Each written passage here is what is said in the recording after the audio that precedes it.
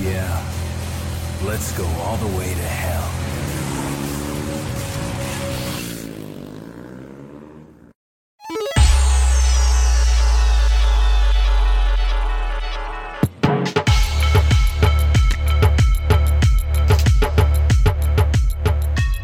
Hello, everyone. Welcome to Video Gameography, Game Informer's #1 video game history podcast, where we laugh and we learn.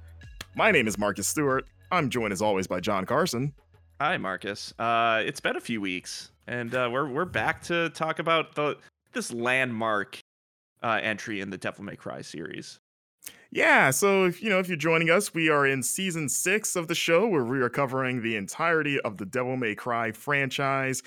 First episode was real fun. We had Joe Juba on to talk about the first entry, and then we took about a week off or so because, well, I was going to use the excuse of Summer Game Fest, and I also had to travel for a studio visit for work.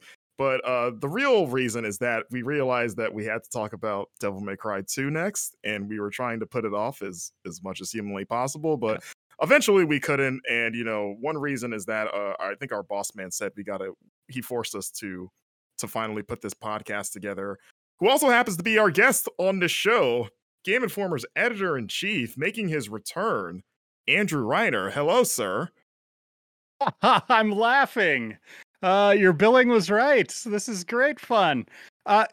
Prior to recording, you guys threw me under the bus. Like, I get in the room here to record, and you're like, "Hey, we made fun of you last episode about your Devil May Cry 1 review. You made fun of or took a shot at Metal Gear Solid 2." And I was like, "Okay, let's record this." So I faked having bad internet connection. I went and cried in the next room for like 5 minutes. Oh, that's and then I had to come back. Yeah. Yeah, do you want to talk about that? Because, we referenced your review in the first episode. You gave the game, I'm going to forget, I think it was a 9.5. It was at least a 9. I know that for sure. Yeah. But I found it on the Wayback Machine and when I was researching. And one of the lines that just made me like laugh out loud was in the entertainment section. You, after spend the whole review praising the game, which is justifiable. We talked about Devil May Cry 1, awesome game. But then your one line just said, "This is one of the best games ever. Look out, Metal Gear Solid 2. Yeah, I did that to piss people off.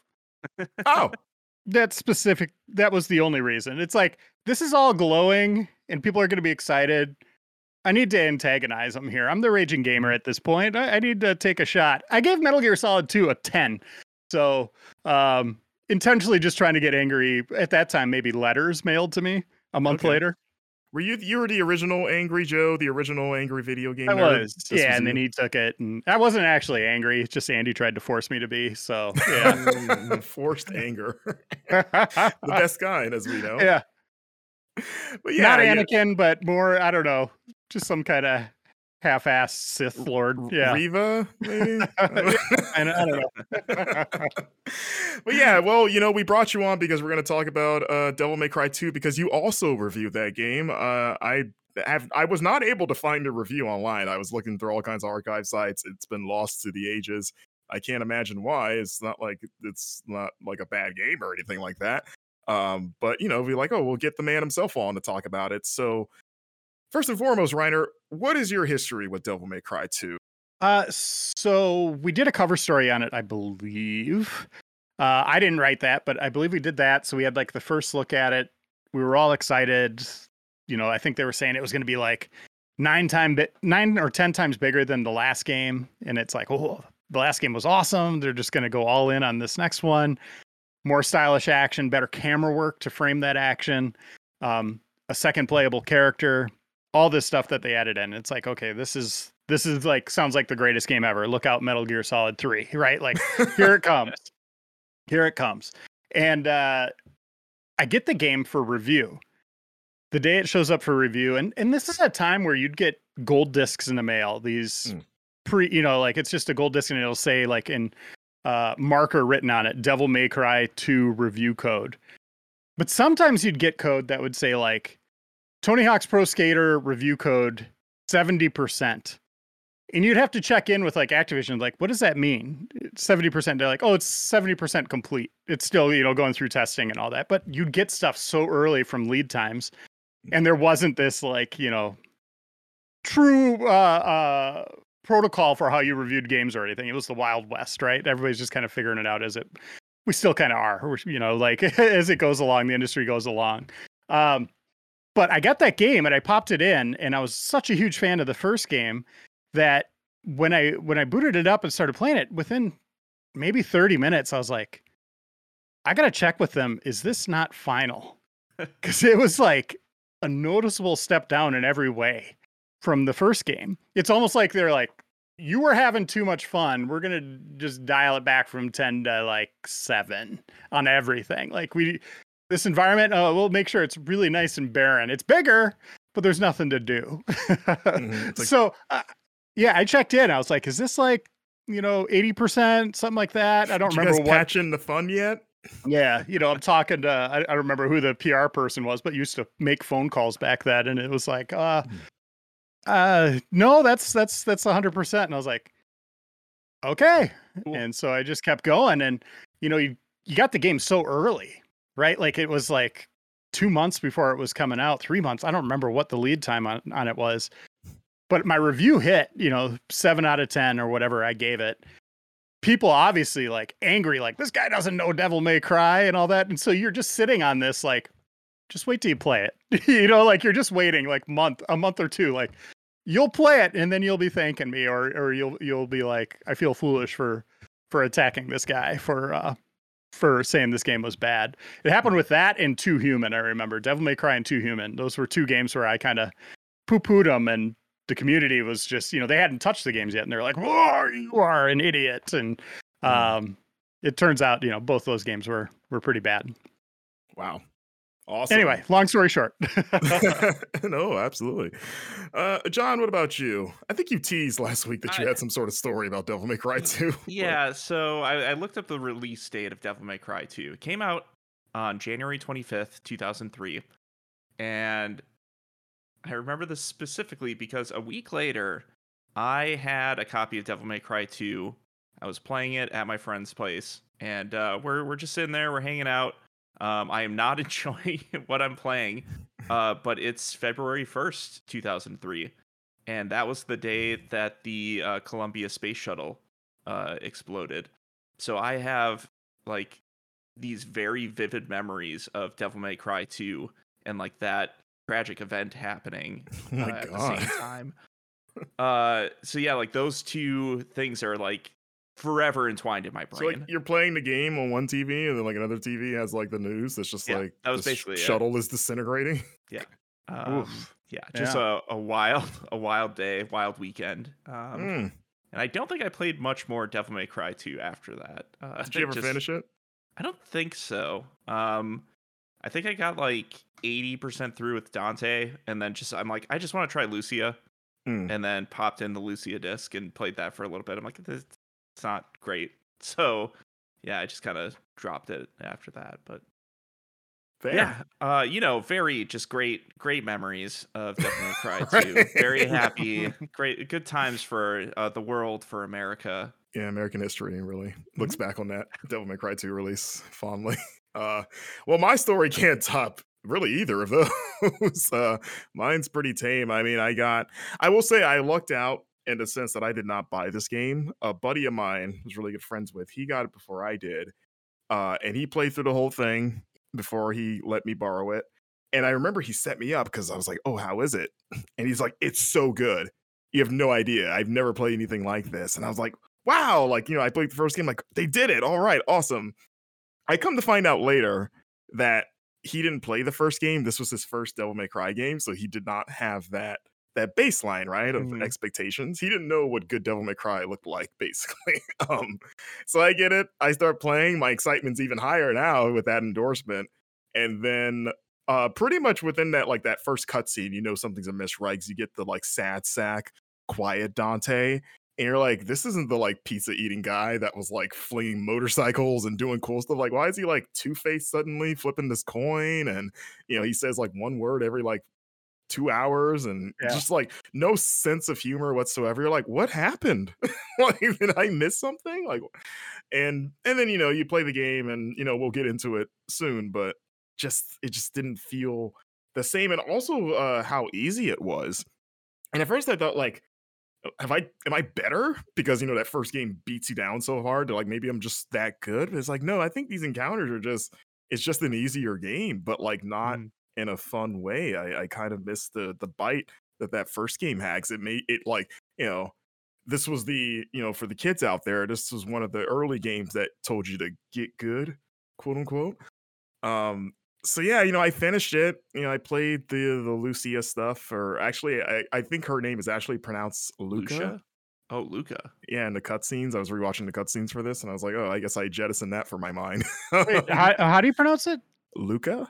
Luca. Okay. Yeah, and it makes me think of Luca from Bayonetta, though. The camera Or that guy. song where she lives on the second floor. I don't know that Right? one. I'm sorry. No? Okay. Can you sing? Someone will know it, and they'll put Her like a name great is comment for me. Luca, and she lives on the second floor. Yeah, Is it- that's it. That's it, That's John. it? You All got right, it. great. Yeah, nailed it. Okay, I would Perfect believe you tone. either way. Hey, So yeah, not a good game. Disappointed. For the longest time, I always said Devil May Cry was the most disappointing game I ever made, and that doesn't mean that it's the worst game I ever made. It's just that it's when you combine the hype with it too. Mhm. It's like there are definitely worse games than Devil May Cry 2. Oh God, yeah. Yep. But yeah, in terms of my hype level and how great its predecessor was, it was just such a drop. And I was like, I don't think I've ever been so disappointed with like a game I was looking forward to, and that was the case for a very long time. It wasn't until actually I think Castlevania Lords of Shadow 2 topped it for me. Maybe we'll talk about that. That's game very one day. similar. Yeah, that's Right? That's the just the fall from grace, like from this high level, just face planting. Yeah, it's the Devil May Cry Yeah. 2 of I guess that series, even though there's only two Yeah. of them. But I'm surprised they came back for a 3 after 2. To be honest. yeah, well, I guess they haven't done a third Lords of Shadow yet. That was the last No, one. yeah, I'm saying Devil May Cry. Yeah, Oh, I'm Devil May surprised Cry. they Yeah, came back. yeah. Yeah, Konami still has not recovered That's from because Lords of suckers like us bought it, and they had enough. It was financially successful enough for them to make it 3. So Yeah. But it seems like they learned their lessons from this game, which we'll get into. So yeah, Mhm. 2003, as you mentioned before, we're going to talk about the year in review, looking back on the other big releases that came out. I feel like 2003 is a year that doesn't get talked about very often when you look back on like the years that stand out. Where there's 1998, 2001, as we talked about last week, 2010. But there were some real bangers this year. So actual good games that came out in 2003 include The Legend of Zelda, The Wind Waker, Star Wars Knights of the Old Republic, Final Fantasy X-2, Prince of Persia: The Sands of Time, the very first Call of Duty was this year, Beyond Good and Evil, Tony Hawk's Underground, Beautiful Joe, Mario Kart Double Dash, Max Payne 2, Jack 2. So yeah, SSX 3, I'd say 2003 maybe deserves a little bit, maybe a second look from some people when you're kind of ranking video game years. I think all of those are pretty top tier titles. Reiner, do you remember what your game of the year was in 2003? Wind Waker, probably. Okay. I'm guessing. I think I gave that a 10 out of 10. Probably wow. took it to town and or to task in a different review, but yeah, I gave that a 10 out of 10, and that's still one of my favorite Zelda games. Like I played that to 100%. Getting all the pictures to get the or what were those little trophies or statues? Yeah. Yeah, I did all that. So I had, I was doing cartography. Is that the term? Making my own map and just played the hell out of that. I actually killed my GameCube climbing the ladder up to Ganon's final fight. Oh no! So I'm on the ladder, and my GameCube died, like 100% died, and I had to go and buy one from Walmart. How does that? Yeah, thankfully you have a memory card, right? Like you have your save there, but like, true. yeah, so it just climbing that ladder, and that's where it was. And so, I bought a new GameCube to see like the last 20 minutes of that game, basically. Was that a review copy or was that just the retail copy of it? That was the retail copy. So I'd already played it to completion for work, but this is like the 100% run. Right. Like the final, like I've done everything. I'm gonna complete it again here, and then it just crapped out on me, and it was like the worst day. This is, like, it's like, how am I going to get a GameCube? Like I just don't know. Like, so thankfully, I was able to go get one, but What a terrible day. Yeah. I can't imagine that happening today with as hard as consoles are to find. Like, oh, my Mm. PS5 died at the final boss in Elden Ring. Yeah. Now I gotta wait another 6 months to get one. Wow. Okay. Well, let's take a trip to the movies, gentlemen. Some of the Mhm. big films that dropped in 2003 was our Best Picture winner, The Lord of the Rings, The Return of the King, all 4 hours. I don't remember how long it is, but 19 different endings. Came out this year. We got Kill Bill Volume 1. This was the year of The Matrix because Hell we got yeah. The Matrix Reloaded and Revolutions this same year. The Daredevil, everyone's favorite. Yes. I saw that in 3 times in theaters accidentally, if that makes sense. Accidentally. Well, the first time was on purpose because I wanted to Okay, see it, and then it okay. was bad. And then the second time, Then you were I tricked. went with friends, and they all outvoted me. They wanted to see it, and I was like, "Well, I'm already here. I guess I'll watch it again." And then the Guys, third seriously, time, it's I went bad. with my brother, and we paid to see something else. I don't remember, but then they overbooked the theater, so compensation. They're like, "Well, we can give you ticket for one other movie. Have you seen Daredevil?" And we just took it because we already made the trip to the theater, and I was like, and he hadn't seen it, and I was like, I guess I'm watching this for Boy, a third have time. I. So yeah, I know that movie better than I wish I did. In I terms got a of good Lord of the Rings story for you. Okay. So, Fellowship of the Ring, Andy McNamara and I, the former editor in chief of Game Informer, we went to the midnight showing of Lord of the Rings, Oh which my was like a God. terrible idea if you think about how long that movie is. Yeah. But we get in the theater and we're sitting there and we're ready. We're there like a half hour early, stood in line for an hour before that. And there's someone like 2 rows in front of us reading a Game Informer.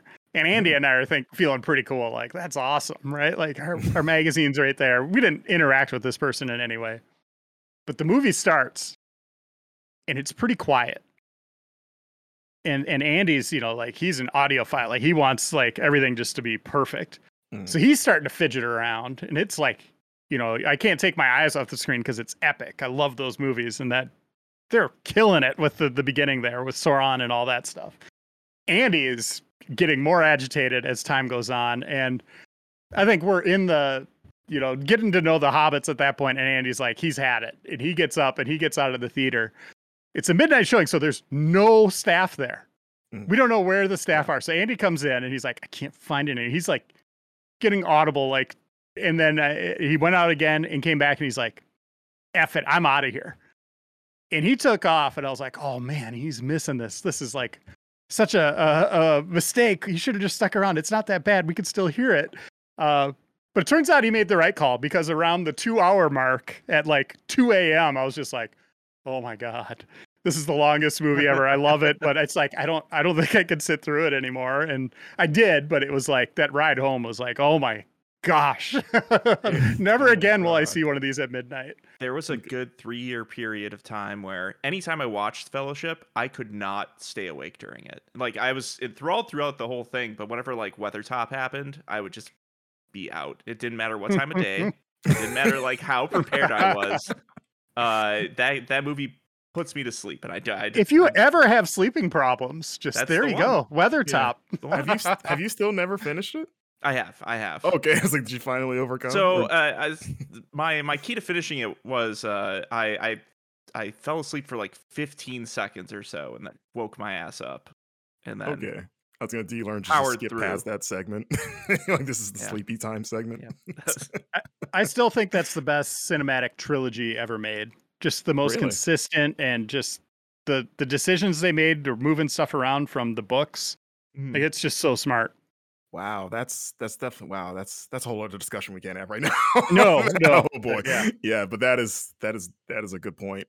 But yeah, quickly other movies, Cold Mountain, Big Fish, Lost in Translation, X2, X-Men United. Some people throw that Great movie. subtitle in there. Love it. And the undisputed best movie of 2003, Tommy Wiseau's magnum opus, The Room.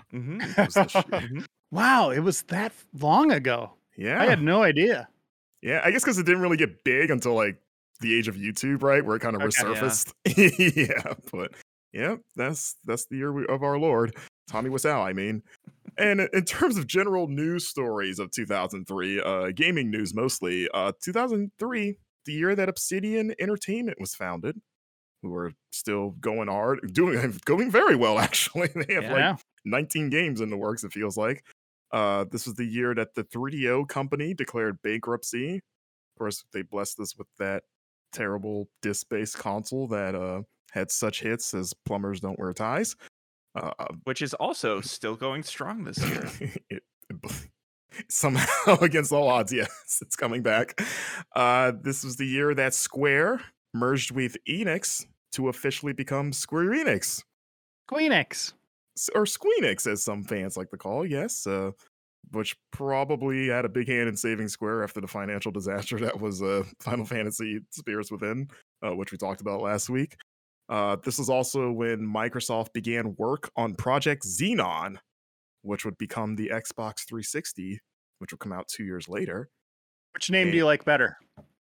You know, as a child of 90s Disney Channel original movies, I mean, it's hard not... was the girl of the 21st century? Yeah, you know? 23rd century? If they had, yeah, I think 23rd century, I think it was. But yeah. if they added that to the end, if it was the full title was Project Xenon, console of the 23rd century, then I think that would have sold a lot. They would have sold even more than they did with the 360. But, you know. I think as time has gone on, I think just 360 feels so natural now. It does, but I wish it would have been like... They could have done 360, but then done Scarlet rather than screwing everything up when...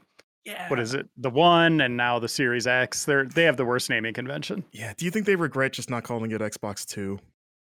Like yeah. They have to. As fine as 360 is, they set themselves on a path of no return after that. Disaster. Yeah. But yeah, that's 2003 in a nutshell for gaming. So let's talk about the making of Devil May Cry 2. How does a bad game happen? John, kick us off. It's a mystery. There's actually a lot of the development of this game that's kind of lost to history. There's some stuff that has come out about it, and a lot of it is Devil May Cry 2 was put into production by Capcom while Devil May Cry 1 was still being finished up. So series creator Hideki Kamiya and other key players on the DMC1 team. Yeah, like Team Little Devils. Yeah, they Team were Little called Devils internally. had nothing to do with Devil May Cry 2. And many of them, including Kamiya, didn't even know that it existed. Yeah, they basically... It seemed like it was kind of messed up.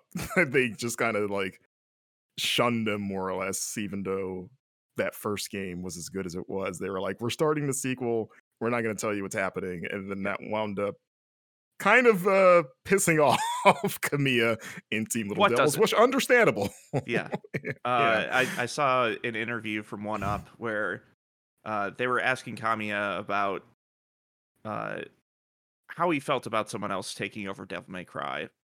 And he said that, yeah, he was talking about how it was disappointing to him at the time, but by the time that Beautiful Joe happened, and I believe Beautiful Joe 2 didn't happen under his watch, that he was used to Capcom treating him like that and taking away his projects.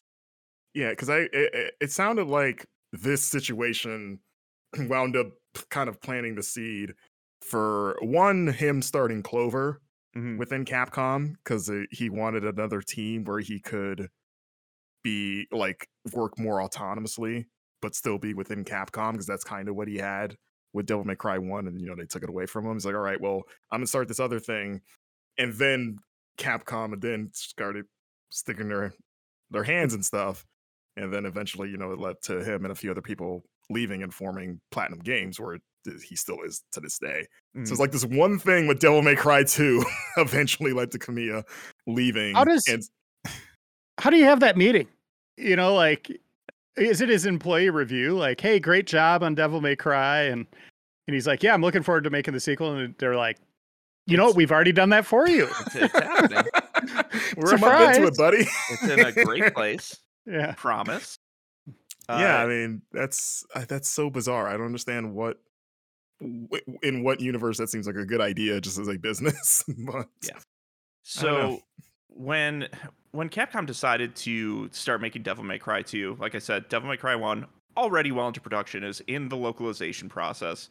but it hadn't released yet, so there hadn't been any customer reactions to it. No, like players haven't had any like feedback on what they liked and didn't like about Dante or how it played or how the world is built.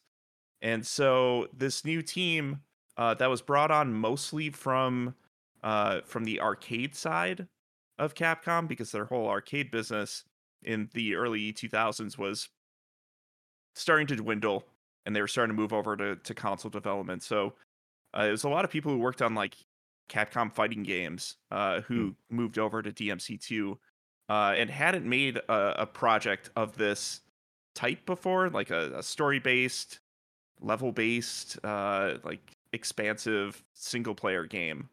Yeah, especially because this was billed as, like you mentioned, Reiner, like this is going to be bigger and better than Yeah, Devil I May mean, Cry. there's things I remember them saying, like, you wanted to play as, what was her name, Trisha or Trish? In the first game, Trish. Yeah, but so that's they added Luca into the sequel. Like it was like a Yeah. direct response. But I guess maybe that's not the case. I don't know. I'll let John get to the history again. But yeah, misleading. Right, and even when they were starting out the project, Dante wasn't even going to be the main character. It was supposed to be just some other dude with a green jacket instead of a red one. Oh, that changes which everything. is completely different. Why would you?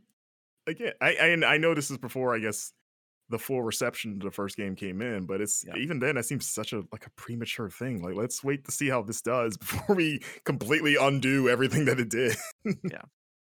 I mean, how do you even know that the first one's going to be popular enough for a sequel? I guess like what the decisions that you have to make at that point is where do we see it in development, and like what changes do we want to make?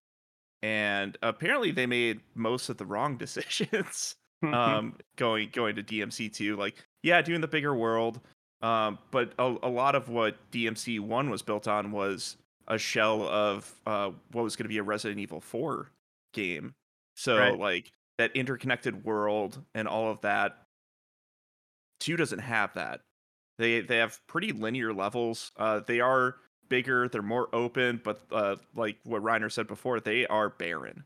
Like there's nothing going on. They're like a chore to get through because you realize you're just running down this big arena and you're like, nothing's happening. Like, why are they making me do this if nothing's gonna happen? One weird thing about the development too is like in these early months, I'd say for about like 75% of production, no one has ever come forward to say who the director was. I wanted to ask you, like, that is the biggest mystery with this game. Yeah. Because this game had 2 directors, but the first one, no one knows who it was. No. Like, he has been, and it seemed like this person was maybe the one that's directly responsible for a lot of the bad things about this game, because, we'll get to in a second when Itsuno came on. He kind of inherited a dumpster fire and kind of had to work with what he had. But he really did. I don't know if Capcom took this guy and tied him in a bag and threw him in the river. I could not find anything about this guy, and you would think that he would have stepped forward of like, I'm the guy that kind of made this game bad or something, but I don't know. So if anyone knows, hit us up. Yeah, please. I know who it is. Oh, do you? Scoop? Yeah.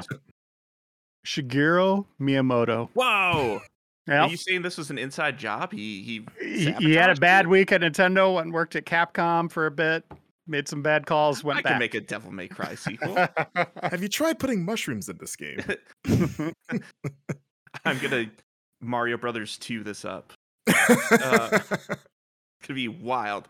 So some of the things that they did in Devil May Cry 2 that were different were like they made changes to Dante's character. He's a mostly silent protagonist. He is very serious the whole time.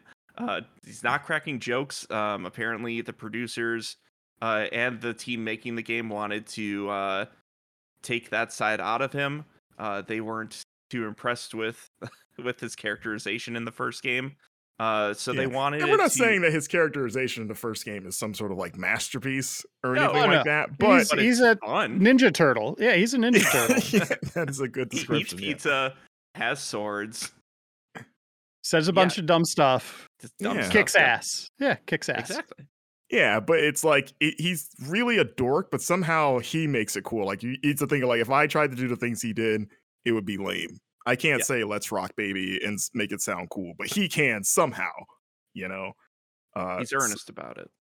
exactly. Yeah, there's an earnestness there, but still a little bit of a tongue in cheek. So for them to be so self serious with the second one of like, no, he's like grim dark They trench coat apparently man. Yeah, they apparently wanted it to seem like something terrible had happened to him between the events of 1 and 2. And there was just this air of mystery about it, which I don't think they ever really got into No, that I could think of. it would make sense if it was addressed in the story, but it's He not. was- I mean, Technically, in like the timeline, he was replaced by Nero, and I guess that would be sad, but that's really the only thing I could think of. Yeah. And again, I guess the narrative disconnect playing this game, it feels like you missed something, right? Because of how Mhm. drastic it is. You're like, maybe they'll explain this later, like someone ran his cat over or something. and, Oh and no! no one really touches on it. Someone graffitied the Devil May Cry office. But then a lot of the characters are new, right? There's no one returning. Like Trish isn't in this game, so No. you don't even have her to be like, hey, what happened to your boy here? Yeah. So There's no Virgil. There's no Sparta. Like, again, all the cool people you liked, gone. gone. And some of that is maybe because by the time, it was like somewhere between 4 to 6 months before this game was supposed to ship. The director that was attached to the game was pulled, and he was replaced by Hideaki. Never seen again, Itsuno. apparently. Never, yeah, just disappeared. Maybe one day we'll figure out the secret. We'll find the body. But Hideaki Itsuno took over as director. He was another guy from the arcade side of things, but he had led bigger projects before, like Rival Schools, and I think Power Stone. Yeah, Power Stone, Street Fighter 3. Street Fighter 3. Yeah, so he's worked on projects. When he came on, he was told that nothing was getting done with the game, and they needed someone new. Apparently, there was a lot of drama with the previous director as well, and he said, Itsuno specifically said that it was like a bad, like he has bad memories of that transition, and there was a ton of drama from the previous director. I mean, he's literally the Donald Glover gif of him walking into the flaming apartment with the pizza. So when Itsuno came on to the project, the scenario hadn't been written yet. Cutscenes hadn't been shot. They didn't know what they were doing with Dante's Devil Trigger, which seems pretty important. Even more important is the team had decided that the stinger attack, like Dante's like forward stab, his iconic attack, was essential to Dante, so they got that right. But just about everything with combat was missing. Yeah, I think I don't know if we established it ahead of time, but this game had a very short dev cycle. Like they were pretty much given a year to turn this around because from Devil May Cry, which I forgot what we said last time, it was October. This game came out in January of 2003, and they're like, yeah, we're gonna make a bigger, better game in every way. Also, you have like no time, so make it happen. Oh, and here's a guy in a green jacket. Also, let's change. I want to see that guy. I want to see him, and I want to see the director. I don't know which one will unearth first. But maybe the director wore green jackets all the time. Like it's all connected. Someone's got like the web of clues somewhere. What name would they give him? Like Lucifer or? Yeah, he'd probably be like another half demon guy, right? Probably. Is there another Dante's Inferno character? Oh, that's true. Who's in the Divine Comedy that they could use? It's been a while since a high school literature class. Oh, his name would just be Divine. Ooh. I actually kind of like it. Don't let Capcom use that without them getting your written permission. It's Right. too I good. want royalties. Yeah, 10%. Yeah, every coat Get sold, that money. every replica green coat sold. I get a cut. Oh yeah. Every Didn't this game diesel. have? Didn't they sell those coats in Japan? They had a Yeah. fashion line from this game. Like the marketing for this game was huge. You know, they had a whole fashion line. Like, remember when they did that for Final Fantasy 15? They were doing it Yeah. way back in 2003 for this game. There is I think we just stole John's thunder here. Oh, I think this is I going to mean- be his punchline to this whole thing. something that I would have mentioned a little bit later. But yes, there is a partnership with Diesel brand. Vin Diesel. For very specific clothing items that, I mean, you could dress up Dante in Diesel leather. What is Diesel brand? I don't know if I've ever Diesel- seen a Diesel brand shirt. Yeah, it's early 2000s dude bro. I'm looking at It was up. like before Affliction. Still around apparently. Yeah. So Yeah, if it's you can Diesel. find these old Devil May Cry 2 merch somewhere like Yeah. on eBay. Living off that Devil May Cry 2 money. But I think like anytime Capcom has to re-release this game, if they have any of the Diesel stuff in there, they have to relicense all of that clothing. Oh, that's how they're in business still. Oh, which is wild. Yeah. That's, Yeah. Diesel's living off that Dante money. Bad Dante money. Oh boy. It's basically Yeah. dirty money at this point. I mean, there's dead director attached to it apparently. Yeah. Marcus's lore. I follow the money, you know. Here's a fun quote, I think, from Itsuno that a US Gamer interviewed him because that's the only real nuggets air the times that Itsuno's been asked about Devil May Cry 2 just over the years in interviews, and he had once where he said the Devil May Cry 2 project actually wasn't going terribly well at the point in the development that I came in. Oh. And they needed someone to come in and help get it on track. My boss was saying, who should we have deal with it? And he just kind of said, Itsuno, you do it. Just like point, like, here, it's yours now. And he said, at first I was like, seriously? But I took the mission on my mind of doing the best that I could. I just like that idea of like, there was just like directors lined up, or like they were like talking in the hallway and he happened to walk by with like a sandwich. It was like, what are you doing right now? You're free, aren't you? Yeah, whatever We're you're not doing, making any drop more it. Power Stones. No more Power Yeah, Stones. right. We decided not to make these for ever, I guess. You're on this now. Have fun. Also, the room is on fire. Make sure you bring an extinguisher. This is a fun game. Like you gotta imagine, like the lead up to actually releasing this was insane. Yeah. Well, I was also going to bring up too. I don't know if you might have this, but Itsuno also talked about at the time or right before he was basically assigned Devil May Cry 2 that he had actually been planning to work in an RPG because he had just finished working on a Capcom versus SNK 2, and he said that he had planned to visit Machu Picchu before the Devil May Cry 2 assignment. So basically, getting assigned to the game like ruined his vacation plans because he was going to visit Machu Picchu to kind of take a break Like and kind of reset. have like reset and also kind of let this RPG idea percolate. But fun fact, so he's revealed in the years since that RPG idea would eventually become Dragon's Dogma because he worked on Whoa. that game too. So he was thinking Okay. about Dragon's Dogma way back at this time, and the reason we didn't get it sooner was because Devil May Cry 2 came along. That's actually probably a good thing that we needed a new gen for that. Yeah, and having the open world and the Yeah. monster climbing and all of that. Yeah. Yeah, and I wonder, like, Multiplayer. hard to wonder if like how fully fleshed out his idea was, if he was thinking about all that stuff in, I guess, 2002 probably at this time. But yeah, it was a fascinating thing because, like, obviously you would eventually get back around to that years later. But yeah, I had no idea that there was a weird like connection between those two games. So, also, this is maybe skipping some stuff too, but since we're talking about Itsuno, after he was done with this project, he realized like he didn't have a lot of time with DMC. He just had like a few months with it, and he wished that he was with the project from the beginning because he probably would have done a lot of things differently, and the project probably would have turned out completely different as well. So when he was finished with DMC2, he went to the powers that be at Capcom, and he said, "Give me 3. I want 3. I want a helmet from the beginning, And they said, sure. And he said that without DMC3, he would be known as Itsuno, the director of Devil May Cry 2, which, Oof.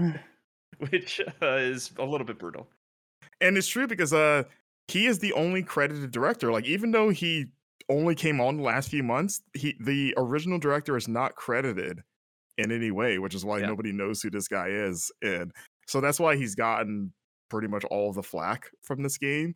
But like Hideki Kamiya even has gone on record multiple times. There was one I pulled a quote from Twitter where he again defends Itsuno's, basically saying it's not his fault that the game turned out the way it did. Well, think about that. Like the fact that that game even came out and, scored fairly okay in the 7s after what they inherited is kind of remarkable. Yeah, and I guess that shows how talented he is, because we've seen what he does when he has like the project all to himself. Yeah. But yeah, I mean, Kamiya said like, hey, I think he's on Twitter. He's like, Itsuno joined the DMC team to rescue it, and he said, even if I were him, I couldn't have done it better than he did. So from the man himself. High praise, actually. And then he blocked him on Twitter. Yeah.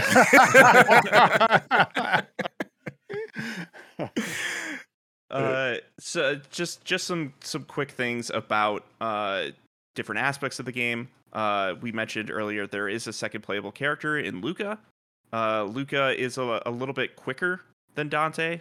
She's kind of like an assassin.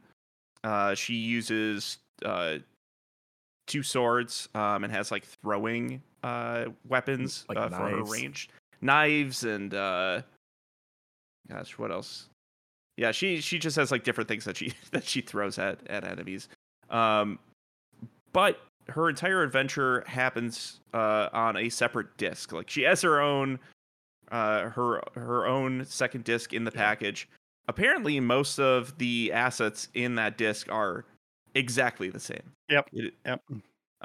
So whatever, like whether there was some sort of a hurdle for putting in a second character and like having slightly different cutscenes that they couldn't overcome without just printing another disc, or they printed another disc just to say that the game is that big that it needs 2 discs, is unknown. We don't know what the decision was behind that, but I mean, that used to be a selling point back in the day. Like, you see a game with multiple discs, and you automatically think, like, "Whoa! Oh God, yeah, like, 2 this discs. This must be good." Final Fantasy VII had 3 discs, but 8 had 4.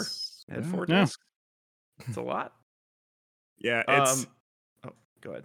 I was gonna say that, like, if you're talking about the gameplay stuff, because I as much as Devil May Cry 2 is bad, it did introduce some cool things to the series that would eventually become kind of a staple mechanics. Like, I would say the coolest thing about this game, and it was the one thing that when I played it for the first time, it stuck with me, was that Dante has the ability to wall run. And keep in mind, this is the year that was dominated by The Matrix. So, like, I remember thinking that was so cool as a middle schooler that liked The Matrix. Like, it felt so fluid, and I remember I would just do that for fun, even when nothing was happening, just because of how cool I felt. That was one of the benefits of having big open hallways, and that were just completely empty. There's nothing else you could do. All you wanted to. Yeah. But it also added the ability to change guns on the fly, which has been a permanent thing in the series. You could dodge in this game, and this is also the first game Dante could shoot upside down in midair. Iconic, actually. Yeah, there was some cool aerial stuff they were doing. I remember that. Yeah, in terms of modes, this was the first game that added a Bloody Palace, which has become like a big mode in all the games, which is like the wave based. You're fighting a bunch of enemies of like escalating difficulty on different floors. Usually, I think you got it after you beat the game with Dante and Luca, but that has appeared in every Devil May Cry in some variation since then. So I wonder if that came from like the arcade sensibility, that they wanted a repeated challenge mode. I think that's a cool idea. Yeah, assuming that they are like, Will, if you still want to play more of this after finishing, Devil May Cry 2. So here you go, I guess. Yeah, hopefully. Thanks for playing. And it also had, I'd forgotten about this, but it had the amulet system, which has only appeared in this game. but it was basically you would collect these devil hearts that augment your devil trigger with different Mhm. powers. And they were three or categories of them. There was movement ones, attribute, and support. Where like one of the movement ones was like an aerial heart that let you fly while you in double trigger, and there was a flame heart that gave fire damage to your sword attacks, and there was like a healing version. And I had completely forgotten that this was a thing in this game because it's never appeared again. Yeah. But And who it, goes back to play Devil May Cry 2 now? yeah, but just the idea of being able to customize your devil trigger, like on Yeah. paper, that seems like a cool idea. I don't remember even if I liked it or not because it's been so long. Reiner, do you have any memory of this or? No, I have really vivid memories though of like battling a helicopter Oh yes. Yes. and then some dogs like in a tunnel. Take that, Metal Gear Solid 2. And Yeah, the dogs would just like jump animationless in circles. Mm. Like Yes, it just kind of, and it was just like, I remember just staring at the screen in disbelief, like, there's no way this is done. Like, no, that there's a lot I like about it, Yeah. but it just is such a step down. It just doesn't seem done. that's what dogs do in hell in the demon world, right? They just You know, I remember that too. The last line of the game is him Yes. saying, "I'm going to hell," or "Let's go to hell," or something else. Let's It's go like, all the way to hell, and he rides his and he's- motorcycle. Oh no. and he's like driving toward like a cloud. Like it's like, what is that? Like literally the last shot of the game, which is they still have never followed up on that. Like what happens when Dante goes to hell has never been addressed. We'll get into it when we get to the story, but Yeah. I think the other Sorry, yeah, I'm all over the place. No, you're fine. But just I think the biggest takeaway out of gameplay, and we touched on this earlier, is that this game is very easy. Because as much as Devil May Cry 1 was celebrated, some people were not pleased with how hard it was. And you mentioned before, John, that they really took feedback seriously in this game, and probably, or not even probably, they kind of overcorrected because this game is just if you got through Devil May Cry 1, you will breeze through Devil May Cry 2. Yeah. And I On think guns alone. You could just don't that just all hammer ebony and ivory. And the old win gun any run. fight. That's what they called it back then. And even all the characters had their abilities from the beginning, whereas in the first game you had to unlock everything. This game, you just got them all. They might have You ran get- out of time there. Yeah. We can't really build a system. Yeah, can't really balance Yeah. this at this time. I also have some of the weapons that are in this game. So, like returning ones, obviously Rebellion, Ebony, and Ivory. There was a weapon called Vendetta. I don't remember any of these, or at least I didn't until I was looking through them all. There's another pair of handguns you can find called, I don't know if I'm pronouncing this right, Lucy and Umbra. Okay. That just were, I guess, like a different Ebony and Ivory. Yeah. There was a bow gun, shotgun, of course, a weapon called Merciless. Good That name. was pretty cool. And you mentioned before throwing daggers for Lucia. Mhm. She had weapons called like the Kylamur and the Cutlassier. So yeah, they changed it up. I don't think the arsenal seemed fine, but since it was applied in such an easier game, I don't remember the other weapons just mattering as much. Because like in every Devil May Cry, like at least the fun for me was like mixing up weapons to try to take things down as quickly as possible. Or in this game, he's like, nah, I'm good with Rebellion and Ebony and Ivory. Yeah. I don't really need to use anything else. So, well, yeah. Also, no post-game difficulties either, which is what the first game had. You beat the games and you get like Dante Must Die and that stuff. This game's like, Yeah. no, you're done. There's a Thanks for second playing. disc. Put that Yeah, in. please don't play it again. Yeah, I guess disc 2 is that. Like, yeah, you played the same Yeah. easy game, but with this other character. Basically the same. Yeah. Also, do you guys remember who you preferred playing as? Dante. I mean, I think just Dante because he was, the star of the first game. It I was cool think- seeing him again. Luca Mm. looks cooler than Dante in this game, which drew me to her. But like once I started playing her, I'm like, it's basically the same. I'll just play Dante. Yeah. You know what I hate about this game is that as much as I dislike it, I think it has my favorite Dante design, like just his Okay. look. I think I've always had a soft spot for like his coat in this one, Yeah. and it's always With the infuriated black. me. Yeah. Yeah, I like it. It looks cool, and You it's got always Diesel to thank. Yeah. yeah. I wonder if they made that exact coat. So if someone has that somewhere, You know they but have, and you could probably buy it oh for god, thousands of dollars. don't send me down this path. But It's Or it's you're gonna worth be- it, man. You're gonna be You would rock cosplaying that. it. Yeah, you would rock it. wear it to my next work trip. It's always infuriated me that my favorite look is in his worst game because I Yeah. don't want Hey, to play. Marcus, let's go to PAX. One of the PAXs, and we'll just be different versions of Dante. Oh yeah, That'd be great. you want me to be the do it. worst one? Yeah, So I have I to buy mean, that do coat, you and want then to I have to be? be really quiet, and then flip a coin all the time to make Uh-huh. decisions. And oh, That's it. okay. That's your choice. I'm not telling you to do that. You could be any Dante. Yeah, but I want the cool coat.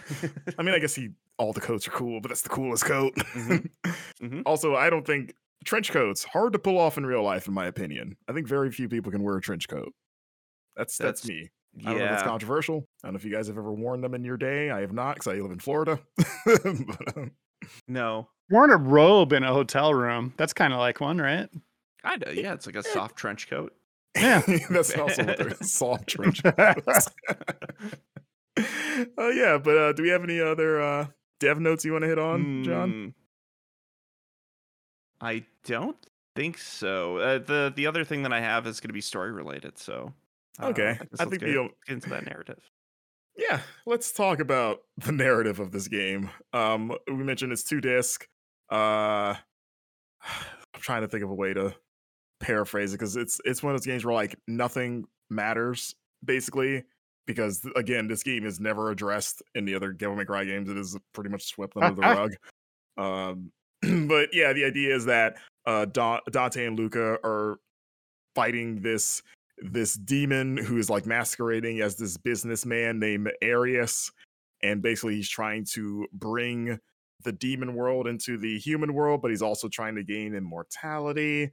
And so like Luca's mother recruits Dante.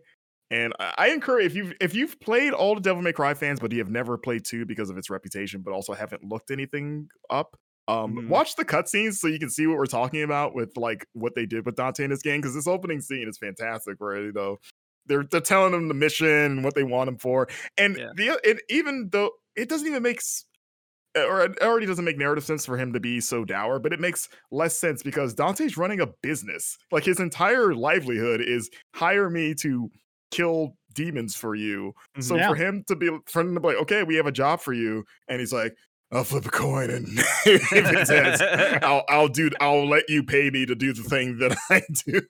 Like it's imagine a trick coin. He just does it to look cool, so they think that he's going to be good with the job. And you find that out at the end, but it doesn't even make sense. Like, why would you put like he does have a double-sided coin?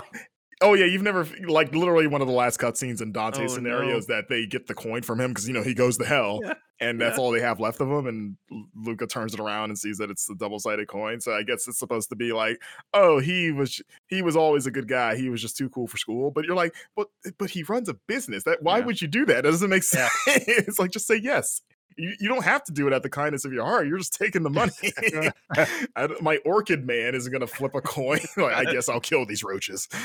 That'd be badass. The customer would be it'd be just like on the edge of their seat, like, oh, please. I already paid you for this. Walks in, I didn't mention this part of leather.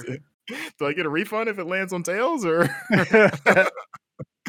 But yeah, and you're basically just going through a big city killing his dudes. You mentioned the demon helicopter fight, which I think is probably the most infamous fight in this game because it is famously awful because the helicopter, I don't know if you got this far when you played John, but it's off screen.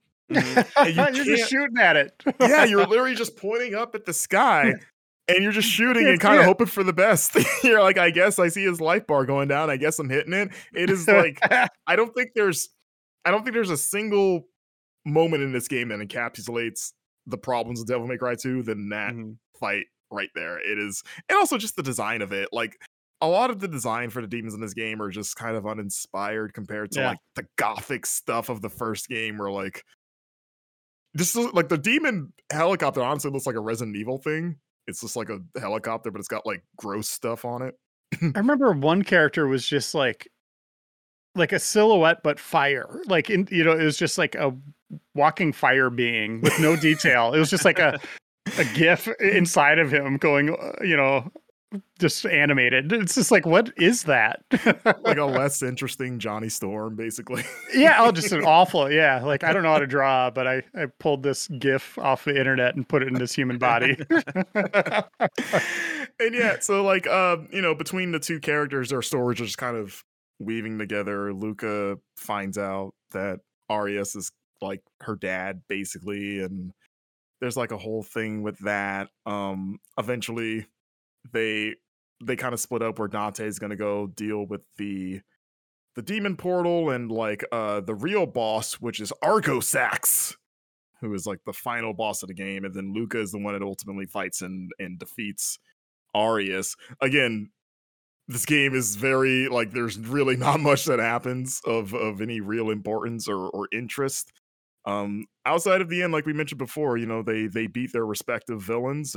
Dante takes his motorcycle through the portal and famously says, "Let's go all the way to hell." It's a good line. One of the like 5 he has in the game. Yep. and then that's the last time canonical. Well, we talked about this last week, where for the longest time in the Devil May Cry chronology, Devil May Cry was the last game in the series. Is and I always joked around saying that every game has been a prequel because they have no idea how to follow that crap. Yeah, like we don't want to have to worry about addressing this narratively, so let's just make everything in before it going forward. Yeah. But in 2019, a gentleman by the name of Matt Walker, who worked for Capcom, tweeted out that Capcom, I guess, quietly reworked the timeline to where now Devil May Cry 2 happens before Devil May Cry 4, and that is now official, which would make Devil May Cry 5 the latest in the timeline now. Yeah. Which I guess really changes nothing. No, it doesn't. I mean, it's just interesting that they're like, all right, we need to move on with the Devil May Cry story in some way. So we're gonna shift this thing that has literally nothing to do with any other part of Devil May Cry. So we can just kind of, Dante's kind of old, he's kind of quiet, he maybe on some rough times. We're just gonna slide this right before 4.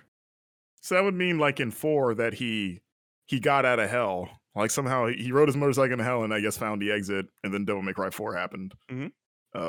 So yeah, I mean, again, I don't think there's a single character in this game that's ever reappeared in any of the games.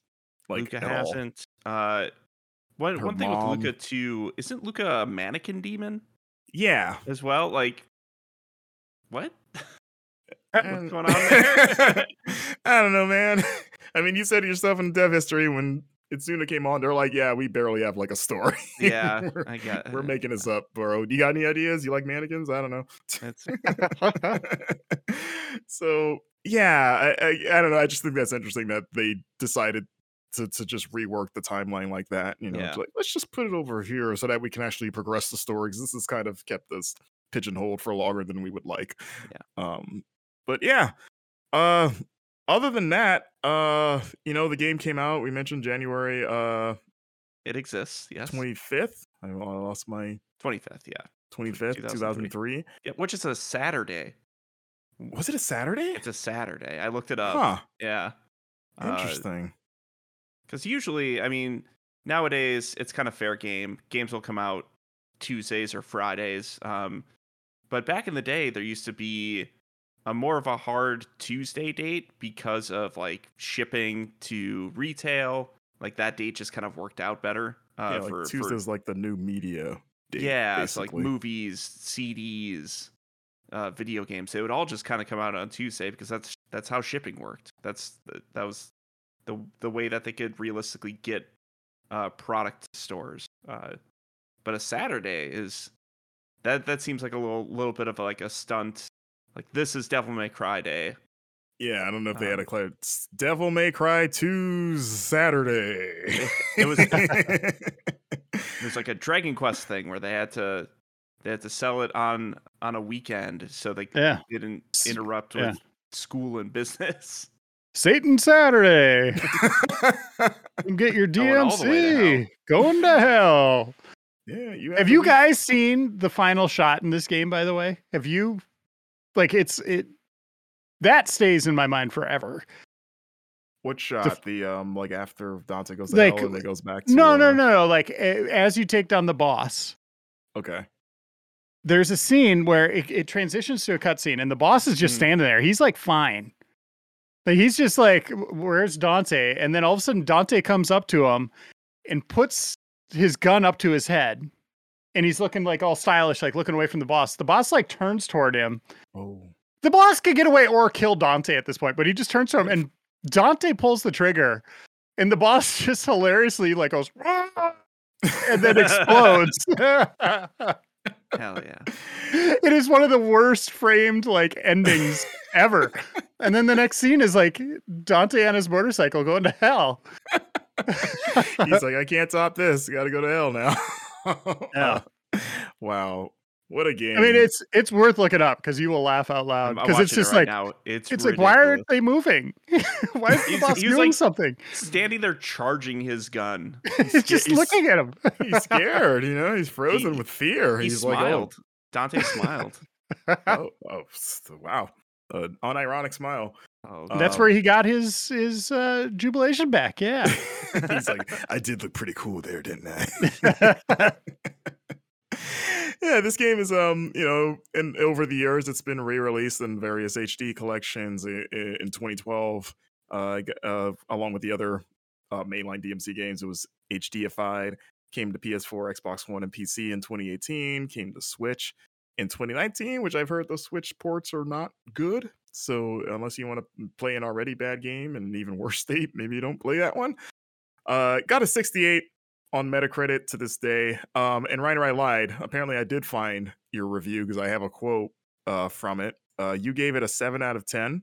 Mm-hmm. And I think the last line in your review says, and I want to know if you remember this, I stared at the television in disbelief for a good hour, wondering how Capcom could have messed up this bad. Devil May Cry 2 is not only a grave disappointment, it's a painful one. Yeah.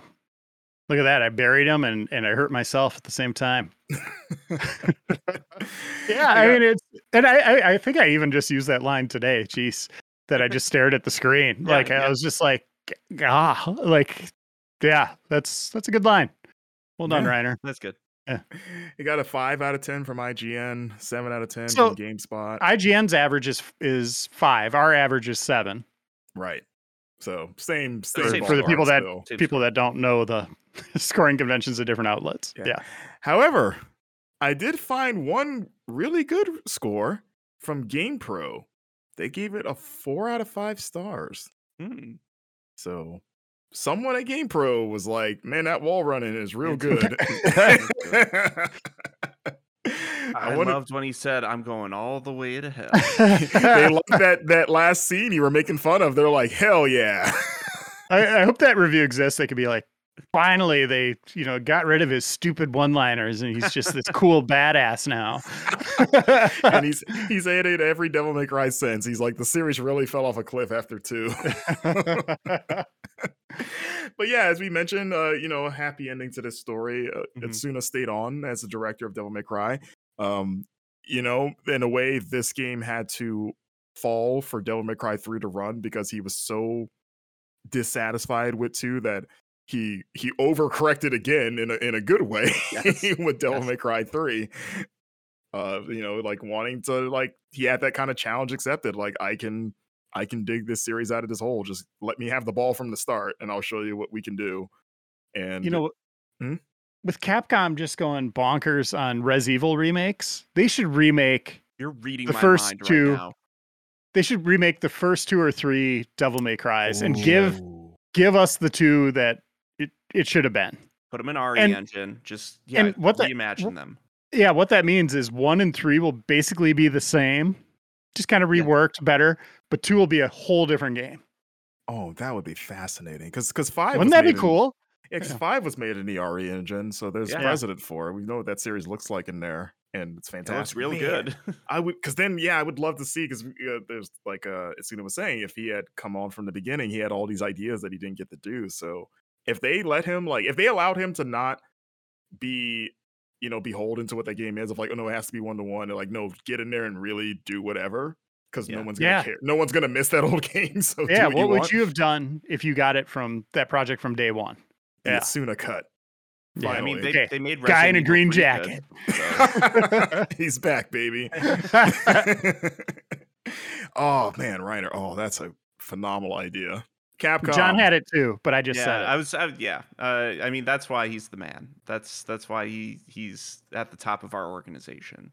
Okay, well, if anyone from Capcom is listening that has any authority, you should guys Mm-hmm. make. Once you're done remaking all these Resident Evil games, Devil May Cry, right? You're running there. out. You're running out of them. I mean, you have what? Resident Evil, Gaiden, the Game Boy Code one. Veronica. Code Veronica. They should do Code Veronica. That'd be hilarious if they remake Gaiden before That'd be so Code Veronica. Dead Aim. Let's keep Yeah. that in the RE engine. Survivor. Yeah, that is I think that is the story of Devil May Cry 2, gentlemen. I don't, we've said it in various ways, not a good game. It's weird. Normally I tend to recommend people go back to some of the games we do on this show, because I think we've had a pretty good track record of talking about good games by and large. I would say you would only go back to this as like an oddity. Like I said, if you got into the series later and you skipped over 2 because you've heard of its reputation, I think it's fun. You don't have to play the whole game now, but like to get in there and see what bad Devil May Cry 2 looks like, because I'd say Devil May Cry is one of those series that has a pretty strong track record. Like, this is the only dud in the series, I would argue. So if you want to see what bad Devil May Cry looks like, and I think it's worth checking out, and also look up those cutscenes, as we've said before. Yeah. Oh gosh. Yeah, that final one. I was just watching it a little bit ago. Awesome, and it has the fire gift man. He's the final boss. So it's him. Yeah. So you get both at once. Look at that. It's magic. Put The nice thing about DMC2 is you don't have to pay for it. I guess if you're buying 1 and 3 in the HD collection, it just comes with the good games. Yeah. So you don't have to spend anything extra. It's just there. One of my favorite quotes that I've committed to memory, and I don't know why. You have those random things that you just remember and you don't understand. Like, I remember reading Joe Juba's review for the HD collection back in 2012, and his in the concept line, he just put 2 great games for 1 great price. Also, Devil May Cry 2. Oh, no. I have always remembered that. That just cracked me up at the time. So yeah. Well, thanks for listening, everyone. What a show. Even though the game was bad, the show was good. Thank you, Reiner, for joining us. Always Hopefully great. I didn't ruin your series here. Yeah.